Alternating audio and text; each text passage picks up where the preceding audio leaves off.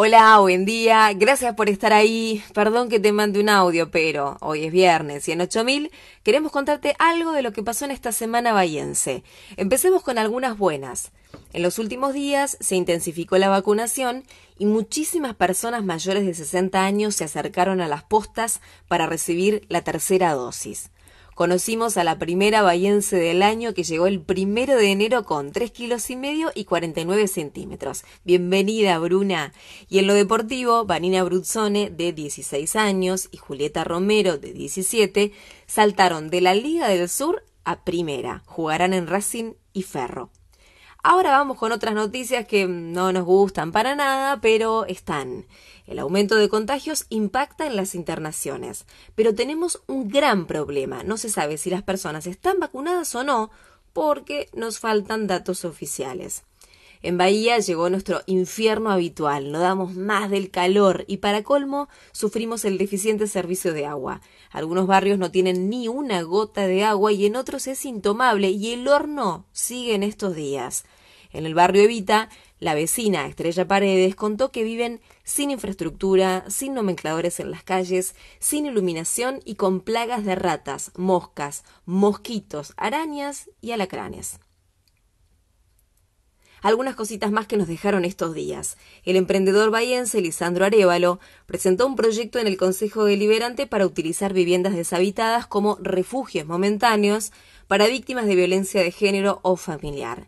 El gobierno nacional aprobó la explotación petrolera frente a la costa bonaerense y hubo varias protestas incluso en Bahía. Es una condena al mar argentino, dice Greenpeace.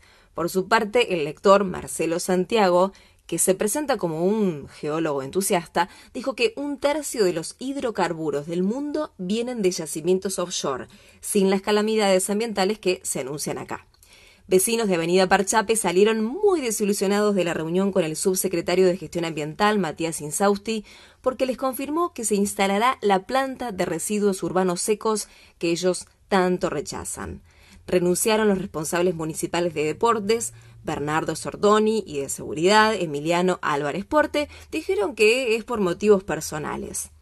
El Consejo Deliberante aprobó el presupuesto municipal 2022 de 19.300 millones, con 15 votos a favor y 9 en contra. Se opusieron los 8 ediles del Frente de Todos y Martín Barrio Nuevo, de Avanza Libertad, aunque su compañera de bancada, Valeria Rodríguez, acompañó al oficialismo.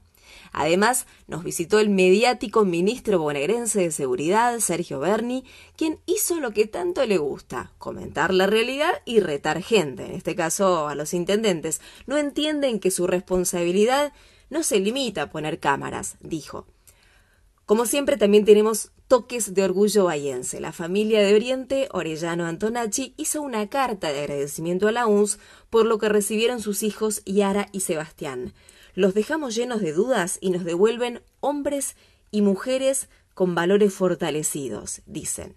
Ya casi pisamos el finde y según Meteo Bahía del CONICET, Bahía va a ser un horno. Para mañana se anuncia una máxima de 38 grados y para el domingo de 41. Esto es todo por hoy. Ya sabéis, nos ubicás en la página 8000.ar, en las redes como @8000bahía y en el email orgullobahiense@gmail.com. Soy Agustina Arias y me despido. Gracias por estar ahí. Hasta el viernes que viene. Y perdón que te mande un audio, pero...